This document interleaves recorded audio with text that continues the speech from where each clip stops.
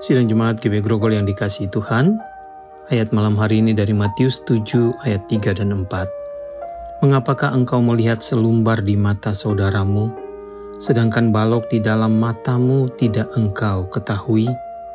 Bagaimanakah engkau dapat berkata kepada saudaramu, Biarlah aku mengeluarkan selumbar itu dari matamu, padahal ada balok di dalam matamu?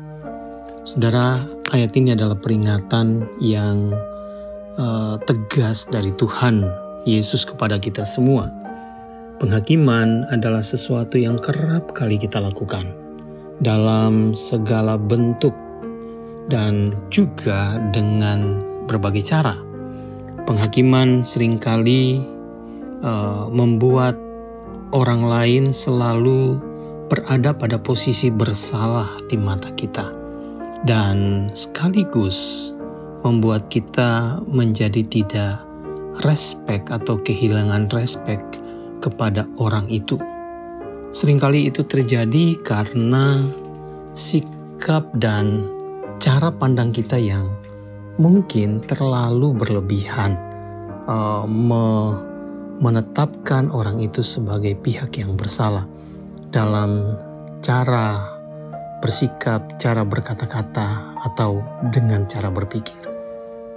Sebaiknya kita belajar untuk menghindarkan diri dari sikap menghakimi, karena pada dasarnya firman Tuhan sendiri juga berkata bahwa penghakiman adalah hak Tuhan.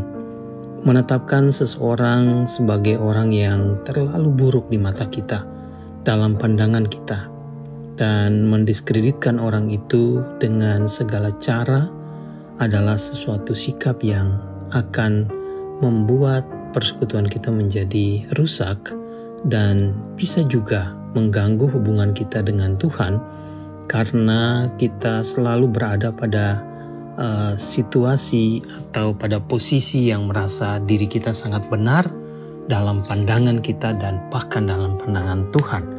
Padahal ada begitu banyak hal juga yang salah dari hidup kita. Karena itu malam hari ini dengan rendah hati kita datang kepada Tuhan, membuka diri kita dan terus menyerahkan hidup kita dalam penghakiman Tuhan, supaya keadilan Tuhan yang pada akhirnya menjadi nyata di dalam hidup kita.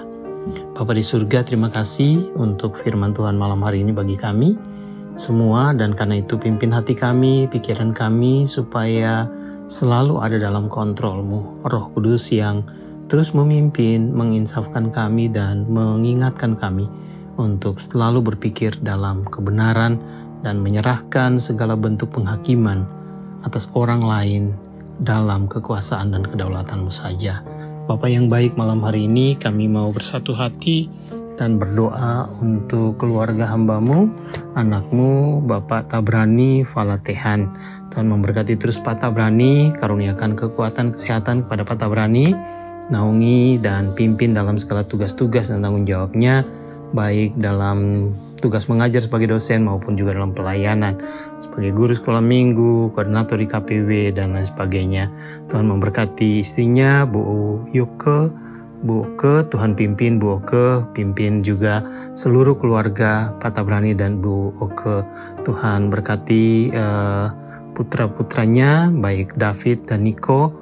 Tuhan terus sertai anak-anak ini, dan khususnya David bersama dengan istri Ivy dan kedua anak mereka, supaya Tuhan pimpin keluarga ini, berkati mereka terus dalam segala usaha mereka dan kerinduan-kerinduan mereka. Niko dalam tugasnya sebagai seorang dokter gigi dan juga tanggung jawabnya dalam proses mengajar, Tuhan akan memberkati dan memimpin dia.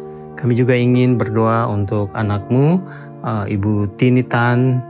Tuhan memberkati Bu Tini, Tuhan pimpin terus di hari-hari usia indah yang sudah dijalaninya. Tuhan karuniakan kekuatan kesehatan kalau saat ini beliau merasa kadang-kadang ada sakit pada bagian lutut. Tuhan juga yang memberi kekuatan, jamah dengan segala kuasa Tuhan, segala bentuk makanan, minuman, obat-obatan yang digunakan, biarlah semua mendatangkan pertolongan bagi Putini dan ada kekuatan kesembuhan. Berkati putranya Kotono, Tuhan juga pimpin dan sertai dia, berkati dia dalam segala kerinduan dan segala sesuatu yang dia lakukan, bahkan tugas pelayanannya sebagai bendahara gereja. Tuhan juga pimpin supaya semua dapat dilakukan dalam kasih dan anugerah Tuhan. Tuhan sertai, Tuhan tolong, dan Tuhan berkati dan pimpin juga. Kami juga berdoa menyerahkan saudara Heri. Tuhan juga memberkati Heri, Tuhan pimpin, berkati dia dalam segala usaha yang dilakukannya, juga berkati dalam segala pergumulan dan kerinduan. Pimpin terus supaya apa yang dia lakukan dan usahanya bisa terus berkembang, sehingga dia ada dalam pemeliharaan Tuhan hari demi hari. Pimpin dan sertai dia dalam segala kerinduan dan hari-hari hidup masa depannya. Terima kasih Tuhan, terima kasih Engkau mengasihi kami semua. Berkati seluruh jemaat GB Grogol, semua anak-anak Tuhan yang terus tekun setia beribadah bersekutu. Tuhan naungi dan berkati bersama dengan keluarga dan semua orang yang dicintai. Naungi kami dalam tidur malam hari ini. Biarlah kami ada dalam pemeliharaan-Mu saja. Di dalam nama Yesus kami berdoa. Amin.